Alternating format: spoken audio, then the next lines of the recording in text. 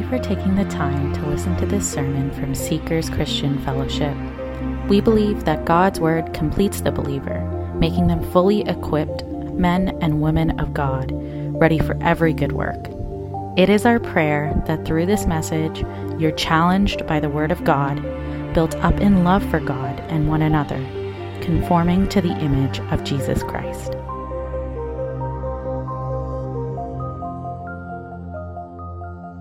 Well, good morning, everyone. I just want to wish everybody a very blessed New Year 2024. And you'll have a unique opportunity at the end of the service to wish me if you want to. I'll wait for you outside. It's a new beginning. It's a fresh start. So how do we want the church to grow in 2024? How do we want our church to grow? So on that note, as I was reflecting on that, I was taken to this passage in the book of Colossians. Here's an epistle written by Paul to the church in Colossae, and this is what he's saying. Come along with me as I read this. As you therefore have received Christ Jesus the Lord, so that is basically he's talking to the believers, and he says, so walk in him. In other words, submission to the Lordship. Walk in submission to the Lordship. Rooted and built up in him. It means let your foundation be Christ and his word. And then he says, and established in the faith. So in other words, may it be evidence in your life. And then he says, as you have been taught, abounding in it. It refers to growing in godliness. Growing in godliness with thanksgiving. So church, this captures the characteristics of an authentic church. Can everybody say the word authentic church? Authentic church. So we should aspire to possess these characteristics. So we plan to spend the next 2 months on studying the characteristics of an authentic church and see how we could aspire to become one. So here's what we have over the next 8 Sundays. We'll be handling church and the word, followed by church and discipline, church and missions, church and prayer, church and fellowship, church and worship, church and suffering, church and serving. Then starting in the month of March 2024, we are going to launch a new marathon. I'm using the word marathon because spanning for nearly 2+ years, we'll be going through the book of Romans. Doesn't look like an exciting book.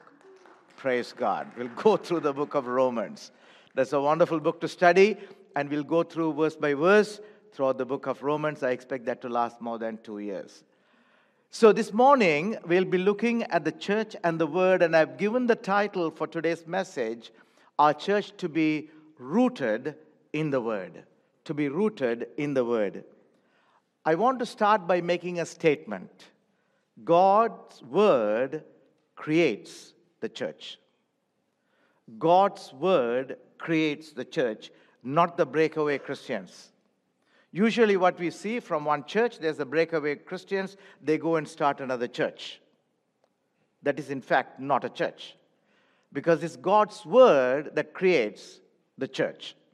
It creates a group of believers who are united in one Lord, one faith, one baptism, and remission of sins. In the book of Acts, we see this. Look at this. Then those who gladly received his word, there you see the one word, were baptized. There's one baptism. And that day, about 3,000 souls were added to them. That's a church.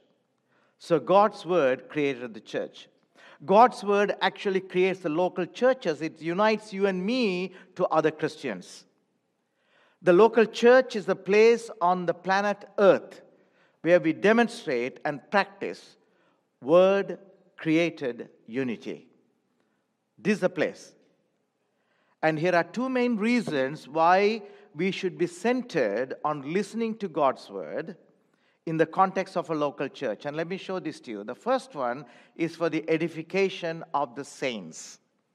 Edification of the saints. In other words, edification and spiritual growth of the saints. Look at this passage. The Hebrew writer says this: let us consider how to stir up one another to love and good works, not neglecting to meet together, as is the habit of some, but encouraging one another. Church, how do we stir up and encourage others when we gather? It is with God's word. It is with God's word. And this is what we see in the early church. Look at this. In the book of Acts, we see this. How the gathering to listen and be edified. And they devoted themselves to apostles' what? Teaching and fellowship. Teaching and fellowship. The word of God. So first is the edification of the saints, and secondly, the word of God is important for the evangelism. For evangelism, the conviction and conversion of the unbelievers. Look at this passage of scripture. Paul writes to the saints in Colossae. He says, when the church dwells on the word, see what happens. Look at this. But if all prophecy and an unbeliever or an uninformed person comes in to the church, he is convinced by all, and he is convicted by all. So Paul reminds the Galatians also that they had received the gospel when Christ was publicly portrayed as crucified through preaching. So church, the word-centered church is where God has placed an embassy among the nations to declare Jesus is the Lord. Turn to him. Jesus is the Lord. Turn to him. That is our mandate as a church. So we fail when we do not make God's word paramount in our lives and in the lives of the church. So David declared, look at this, Psalm 138, how God has exalted his word above his name. Look at this. 138 verse number 2. I will worship you, David is saying, toward your holy temple and praise your name for your loving kindness and your truth. Then he says, for you have magnified your word above all your name. The King James Version says, for thou hast magnified thy word above all thy name. This shows just the important and powerful God's word is. That's what we are seeing here. God's word abides forever is the foundation of our faith. And we know this passage. So then faith comes by hearing. Hearing what? The word of God. So we need the word of God even for us to have faith. Every believer knows the importance of God's word. We have the Bible, and every home has got one. And some of our homes may have more than one. In my home, I can walk around and find easily, no exaggeration, about 30, 40 Bibles. I honestly don't know what to do with them because some of them have the same translation. Sadly, most Christians take it only when they are in desperate need of something to find a solution to life's problems. Have you noticed that? It's only when you are hit with a problem you go and look for the Bible. Look for the Bible. So one day this guy felt he needed some guidance from the Bible. I'm sure some of you have heard this before. So he opened it at random and he closed his eyes and put his finger, and this is the verse that came up. Judas went out and hanged himself. So he thought that can't be God's will for me. So he wanted to try again. He put another finger on one of the passages of scripture, and this came. Go and do likewise. So he was still troubled about this. He said, God can't be serious. There must be some mistake. So he opened it again and put his finger one more time, and this is what he saw. John 13:27. What you do, do quickly. Church, it can be dangerous to use the Bible in this way, isn't it? While we chuckle, it's no laughing matter when people really use the Bible improperly. Improperly. Look at the warning given to us in this passage that was chosen for us today. Let me bring it up here again. In verse number 14, you heard this being read. Remind them of these things, Paul is telling Timothy, and charging them before the Lord not to strive about words to no profit, to the ruin of the hearers. To the ruin of the hearers. What is Paul telling Timothy here? Paul is asking Timothy to solemnly charge those under his pastoral ministry that if they misuse the Bible, it will lead to ruin. You know, church, the English word catastrophe comes from this word ruin, the Greek word ruin. So Paul means it's an ultimate spiritual ruin if you do not handle the word properly. Scary, isn't it? So in this text, you heard already being read in verse 17, we see there Paul is naming two individuals, Hymenaeus and Philetus, who had gone astray from the truth. We'll look at it in a minute, upsetting the faith of some because of their misuse of the Bible, of the scriptures. So Paul, in essence, is saying God's people, that is you and I, should use the Bible to grow in godliness. The purpose of the scriptures is to grow in godliness. Everybody say the word godliness. Godliness. So you ask, Pastor, is it possible to use the Bible to make progress in ungodliness? Is it possible? The answer, surprisingly, is yes. Yes, you can. How do I say this? Look at this. Look at the big picture here. Verse 16, Paul says this, but avoid irreverent babble, for it will lead people into more and more ungodliness. That is the misuse of the Bible. That's what Paul is talking about here.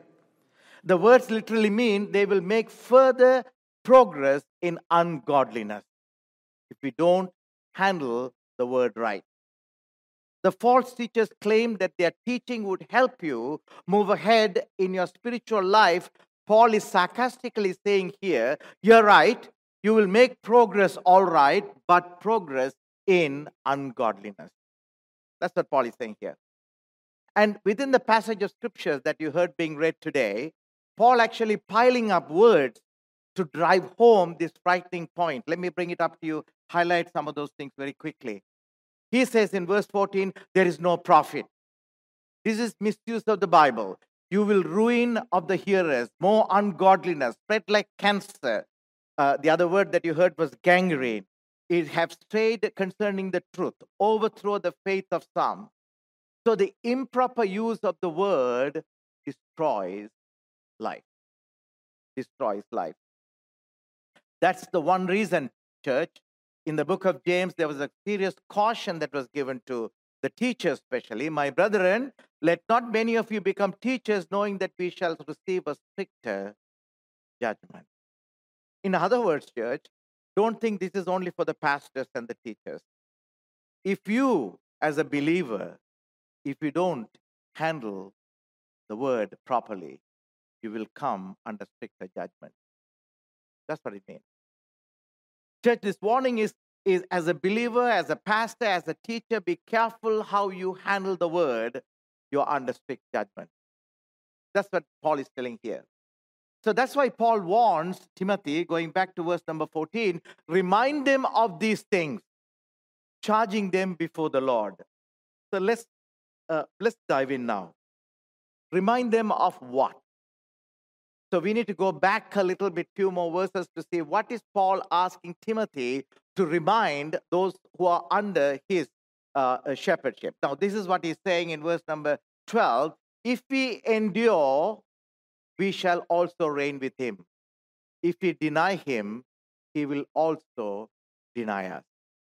So what Paul is in essence saying that if we endure faithfully, we will reign with Christ. But if we deny him, he will deny us. So in other words, Paul is telling Timothy, maybe they heard this before, but I want you to remind them again and again and again. Remind them. So Paul warns them not to handle the word improperly. So this is a warning to all of us, church, every one of us. The word of God is a sharp sword and must be handled with proper care. So what is the crux of the text, you ask? From the text chosen today, I want to address two methods that are employed in typical churches. The improper ways of handling God's word or the proper way of handling God's word. Now, as I dive into the word, I want to hold me and others accountable if you see that any of us are handling the word improperly. Because that's what we are called to do. That's what we are called to do. So may this study be an exhortation and encouragement for us as a church to handle the word of God in the most appropriate manner for the edification of the saints, that's what I said at the beginning, and the evangelism of the unbelievers. So Paul mentions there are three improper ways of using the Bible in this text that you heard being read today. Let me give you the first one and I'll go through this. It's found in verse number 14. He says, remind them of these things, and he says, charging them before the Lord not to strive about words. Not to strive about words. ESV says, not to quarrel about words. So the first improper way to handle God's word is to have a knowledge without obedience. I'll explain that to you. Without obedience. Church, this is notorious characteristics of the false teachers. The false teachers like to display their knowledge on peripheral matters, and that did not lead to godliness, but only to pride over being right. I am right. I know it all. Here's the warning, church. Anytime you use the Bible to grow in knowledge apart from godliness, you are heading for spiritual trouble. Let me repeat that. Anytime you're using the Bible for head knowledge and not to grow in godliness, you are heading for trouble. You are heading for trouble. One of the most common sins Satan uses is to trip us up is spiritual pride. Is puffing us up with supposed knowledge, and Paul warns us, knowledge puffs up, but love edifies. And this verse was key to my ministry from day one. From day one. As I migrated from my secular position and started working as a pastor, I think I told you this before many times as a confession.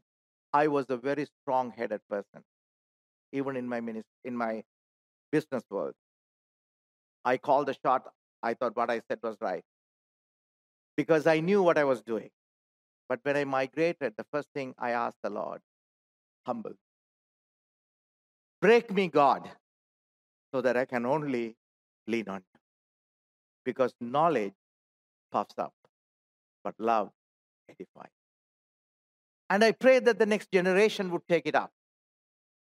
It's not the knowledge. God is not going to ask you when you go to his presence, can you quote Deuteronomy 7:13? I myself can't figure it out what it is right now. God will never ask you. The only pH test for you is whether you walked in godliness, your holiness. If you know God truly in his holiness and his majesty, it will humble you. It will humble you. Pride and a Christian cannot go together. Cannot. No matter how scholarly you are, there are things in the Bible you will never comprehend, church. You might think you know it. When you interpret, if the word is not leading you to grow in godliness, you are puffing up in knowledge. Let me repeat that. As you read, as you try to interpret the scriptures, and if it is not leading you to godliness, you are just increasing your knowledge and being puffed up. And there are things that in the scriptures that you and I will never figure out, never ever figure out on this part of the world. We cannot. Look at this. Taken from the scriptures, Deuteronomy 29:29. The secret things belong to the Lord our God, but those things which are revealed belong to us. There are some things that are not revealed to us, that don't belong to us. We will never comprehend it. So do not try to comprehend it. There are things that are revealed to us, belong to us and to our children. So what do they do with that? That they may do all the words of this law. That's obedience. You understand? Whatever is revealed to you must lead you to obedience, helping you to grow in godliness. So when you study the Bible, always ask the question, what does this teach me about God? Or what does this teach me about myself? Or how should I apply it to my life? Church, let us be clear. Paul is not saying here, when he says that not to strive about words, it does not mean that you do not analyze the word as to find the true meaning of it, because that's what the Bereans did. In the book of Acts, you can see they received the word with all readiness. They searched the scriptures daily to find out whether these things were so. You don't just accept it just because I'm speaking from the pulpit. You have to understand it. Paul is saying it's important to study the precise words of Scripture to understand the nuance of the original language so that we interpret it properly. There's a good example we find in Galatians chapter 3:16. Look at this. Now to Abraham, Paul is writing to the church in Galatia. He says, now to Abraham and his seed were the promises made. And Paul is now doing an analysis here. Look at what Paul is doing. He does not say, and to seeds. This is the analyzing the scripture. That's what Paul is doing. He does not say, and to seeds as of many, but as of one, and to your seed, who is Christ. Paul is actually dissecting the word here as you look at this. So when he uses the word not to, what's the word that I showed you earlier? In verse number 14, he is not telling you not to do an in-depth study. He's saying that you have to do your analysis, you have to understand the context, and get it for your own understanding so they can lead to godliness and obedience. Paul is saying it's important to do that, church. Paul is not striving, but clarifying the word. That's what he wants us to do. So what Paul is saying here is that accuracy in handling God's truth is very crucial for us, for all of us. Paul is not discouraging careful Bible study. He is saying mishandling of the word causes harm. So Paul is here combating those who like to get into intellectual banter over obscure points of doctrine, but are not seeking to grow in obedience to God. These scholars like to prove their superior intelligence by winning theological debate. But the point of scriptural knowledge is not to fill our head, but to change our lives. To use the Bible for knowledge without application is to misuse it. So that's the first improper way to use the Word of God. To use the knowledge without obedience. So church, each time you study the Word of God, attend a Bible study, or hear the Word being preached from the pulpit, ask yourself a question. How does it apply to me? How is it helping me in my growth? You know, one of the things, that discipline that I have made for my own growth since I was very little, what behavior, as a result of hearing this, what behavior should I stop doing now? As a result of hearing it, what behavior should I continue to do? As a result of hearing it, what behavior should I start to do now? Those are good questions to ask. Secondly, the improper way of using it. Now look at this verse number 16. But shun profane and idle babblings, for they will increase to more ungodliness. So Paul is saying the profane and idle babblings is what people think is knowledge.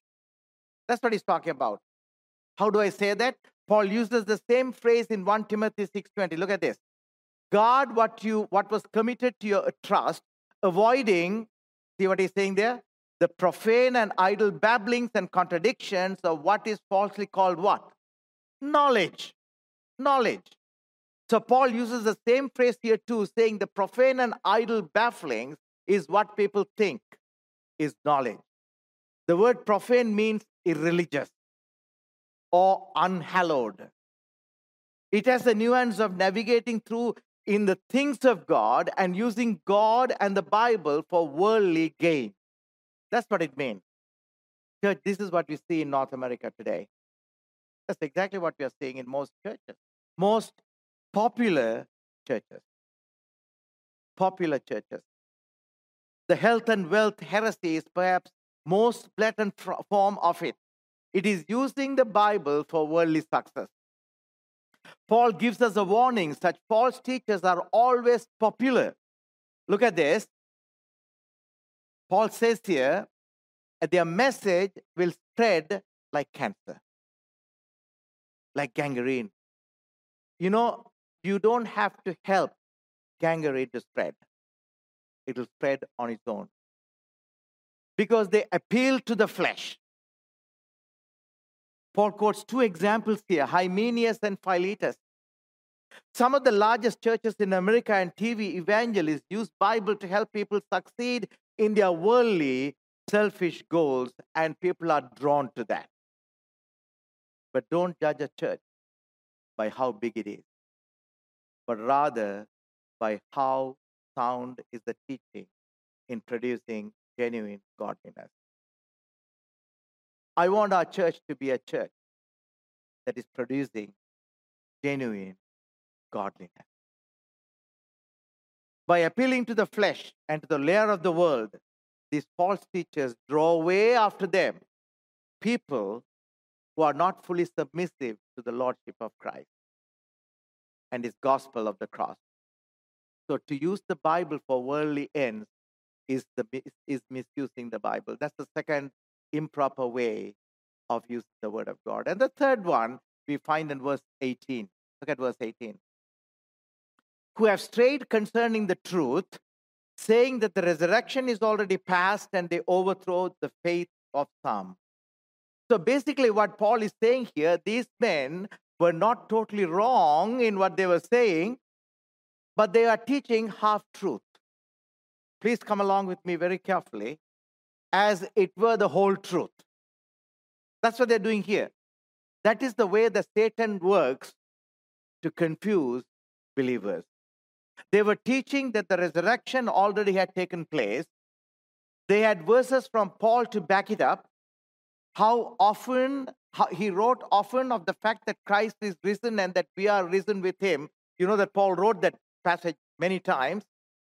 Paul also taught, which they don't want to address, there's a future resurrection of the body, which then men denied. So these men argued that the resurrection was only spiritual, and that was an accomplished fact. You may wonder, what's the big deal? Why is this worth concerning about? Paul answers the question in 1 Corinthians chapter 15. Look at this, verses 12 to, I want you to focus on verse 13. But if there is no resurrection of the dead, then Christ is not risen. If Christ is not risen, then our preaching is empty and your faith is also empty. Where he says that there is no future, if there is no future literal bodily resurrection, then Christ himself is not even raised and our faith is worthless. Church, please know this. Heresy always begins as truth out of balance. That's how heresy begins. There's always an element of truth in what these preachers are saying. This is exactly the technique that the cult teachers do that. This is how they entice people. They even quote scripture verses to back it up. So they prey on the untaught who are looking for something more in their faith.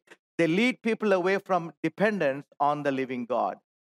Church, a counterfeit always looks genuine at the first instance, the first glance. That's why we have to examine the proper worldly teachings cleverly cloaked in the Bible, with the Bible, that are flooding in the churches today. They promote half-truth as if they were the truth of God. Let me show you an example. This might blow your mind off. How many of you have heard this passage? Yes? John 1:1. We have memorized it. In the beginning was the Word, and the Word was with God, and the Word was God. That's the truth. Let me show you another version of that. In the beginning was the Word. I'm sorry. Okay, in the beginning was the Word. Look at the second part of it. And the Word was with God. That's the truth. And read the next part with me. And the Word was a God. Who is saying that? Jehovah's Witnesses. The moment you see, a person who is not really diving into the Word can easily be confused. Because when you use the word a God, you are questioning the divinity of Jesus. Are you with me? Church, here are 4 tests of sound doctrine that will help you from being taken in by false teachers. Number 1 is that, does it honor God? When you hear a preaching from the pulpit, ask the question, does it honor God? Did this message honor God today? Number 2, because sound doctrine always lifts up God in His majesty and holiness. Number 2, does it exalt Jesus as fully God and fully man, who gave Himself for our sins and was raised bodily from the dead? Number 3, does it humble the proud and fallen sinners? Because sound doctrine always brings sinners to the foot of the cross, where they come to the end of their own pride and self. And when you hear the word of God, if the word of God is from the Lord, it will cause a contrite heart. It will break you. Number 4, does it promote holiness? Does it promote holiness? Because sound teaching always, in obedience to the word of God and progress in holy living, it leads to genuine love for God and love for others. So the third improper way of how these teachers use the Bible is teach half-truth as truth. So you ask, Pastor, how to properly use the Bible? Now that we know how to improperly it's been used, how do you properly use the Bible? Look at verse 15 and 19. The number 1 is that, I'll give you, there are 4 ways Paul is telling that. Let me go through that very quickly with you. Number 1 is that there must be a proper approach to the Word of God. Look at this passage. Be diligent, Paul says. Can everybody say the word diligent, please? Diligent. Paul speaks of our approach to the word is be diligent. It means be zealous about it. Be diligent. We are to give constant effort, which means we're handling God's word accurately, not just flipping pages of the Bible, like we saw the example earlier. This not only applies to those who teach the Bible, but also to all the believers who should be able to handle the word carefully. So many Christians are chaotic and lazy in their approach to God's word. They don't systematically read, study, and memorize it. If they read it at all, they jump from passage to passage, pulling out verses out of context, like the example I gave earlier. So Paul uses the exhortation, be diligent. Everyone should be diligent. The key to being diligent in God's word is to be motivated. If you are not motivated, you will never, ever learn something. Anything, whether your studies or whether in your profession, if there is no motivation, you are not going to do anything. Motivation is the key for learning. What motivates you to read the Bible? Let me ask you. How many of you have gone in aircraft? I know most of you or all of you have flown in the flight. The moment you get into the aircraft and you are seated, the announcement comes to put on your seatbelt and put your seat straight up. And then this lady stands in the front, or it comes on the screen, goes on with what? All the safety features.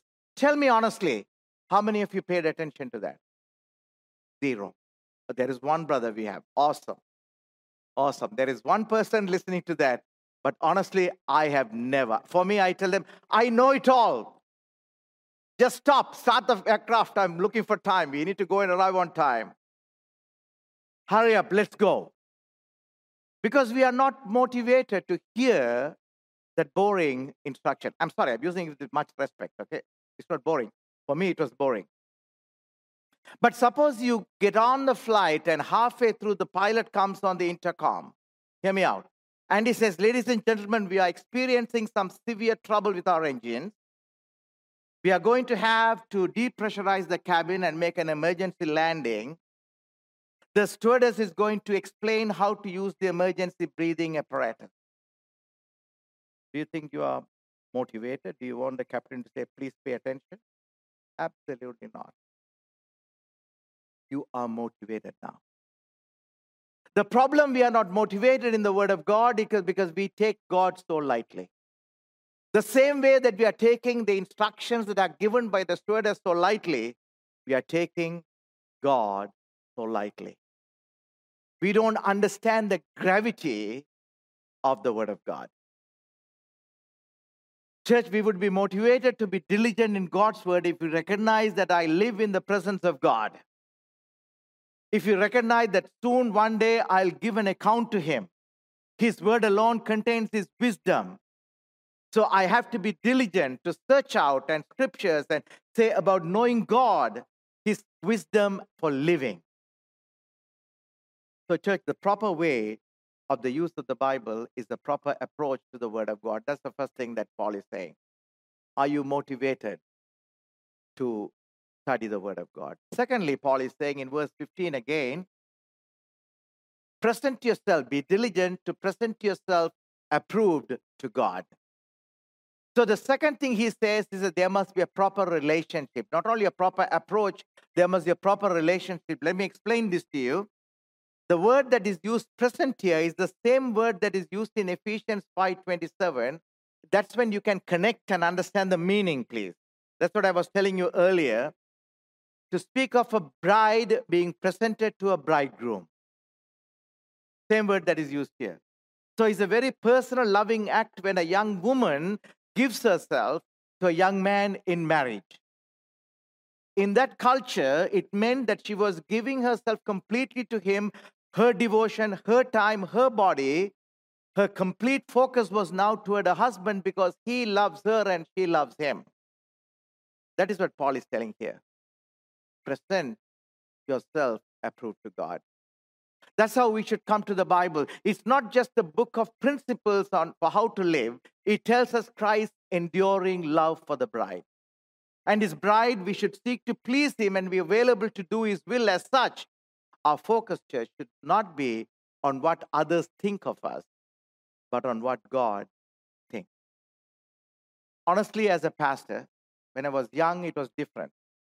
Today, my only concern is that I want to be approved to God. I honestly do not care much about what people say at pastor's stage. At this stage, my goal is to please our heavenly bridegroom who loves me and gave himself for me. So come to the Bible to deepen your love life with the Lord, to learn how you can please him. So that is the second requirement for proper use of the scriptures, that you must have a proper relationship.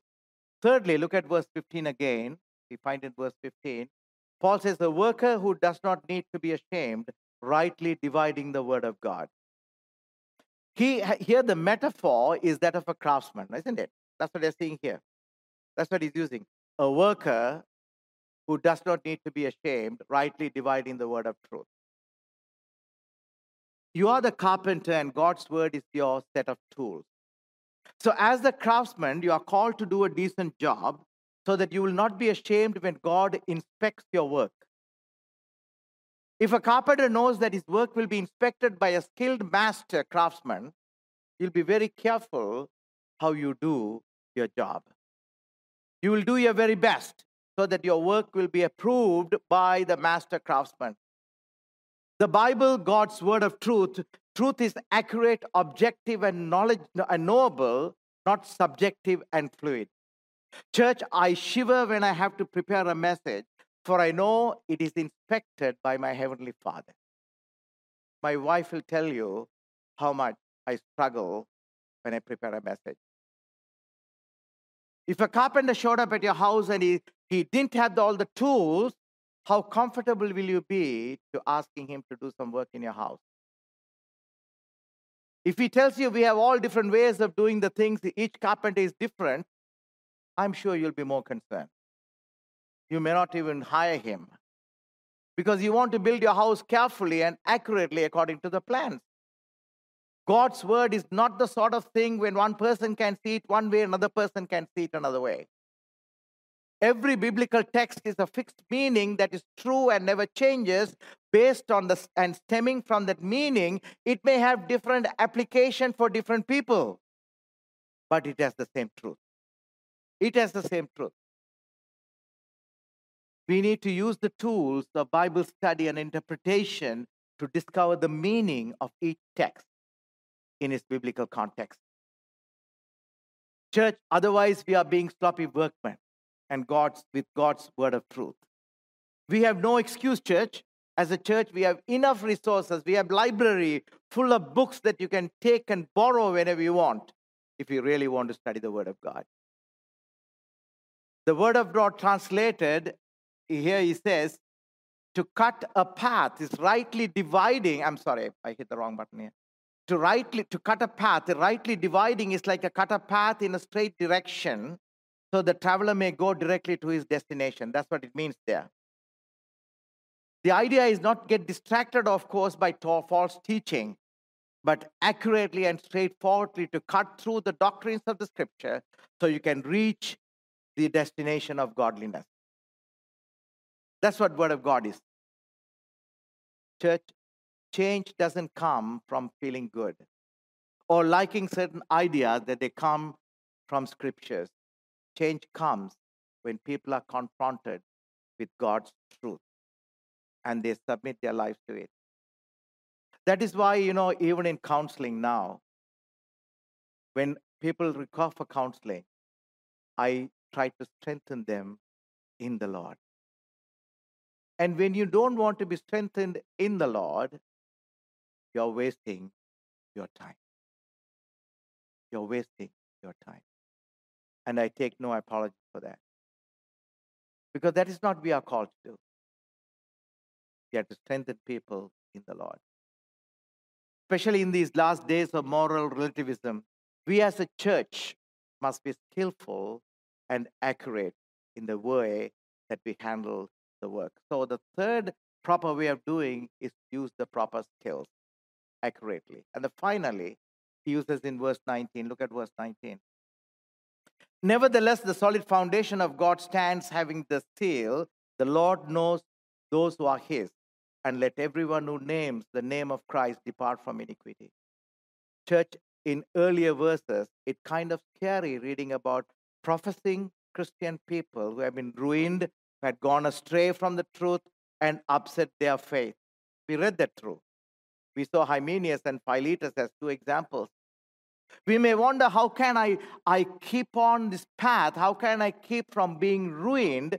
Paul is reminding them, Paul is actually reminding Timothy of the foundation of the Christian life. That's what you're seeing here in this passage. There's a solid foundation. The foundation refers to the two people of God, the church. Those who truly belong to the Lord and not carried away by false teaching. There are two seals that we can say, two statements he's making that reflect two important aspects of our salvation. Number one, he says the Lord knows who are his. Number two, he says, let everyone who names the name of Christ depart from iniquity. Actually, church, these two statements, they are taken from the Old Testament. They come from the story of Korah's rebellion against Moses. This is what Moses told. Tomorrow morning, the Lord will show who is his and who is holy and will cause him to come near to him. And then he warned the congregation to depart from the tents. In verse 26, Numbers, he says, depart now from the tents of these wicked men. So these are taken from the Old Testament. Paul is using it here. And Paul's first part of it is the Lord knows who are his. So salvation does not begin with man, it begins with God. God planned and He executed it. He chose us before the foundation of the world. What does it mean to us, church? We can't know God's truth until God first laid hold of us. And because God has laid hold of you, you are saved, you are here with us this morning to go through the scriptures. If you are not, today may be the day that you come to the Lord. The second statement is, let everyone who names the name of Christ depart from iniquity. Because in Ephesians, we see that God chose us that we would be holy and blameless before Him. That's the only reason why God chose us, that we become holy and blameless. So if we truly belong to the Lord, we'll progressively working His holiness into our daily life. Church, so the foundation for using Bible properly is that God knows us as His own, and through our diligent, careful study and application of His word of truth, we grow in holiness. So that is the two topics that Paul was addressing in this passage. So in closing, I just want to quote one thing from my personal experience and close with a prayer. During my school days growing up, I was very much into elocution. My mother trained me always, preps me with rigorous practice at home. Morning and night, I had to say it in front of her before I go for competition.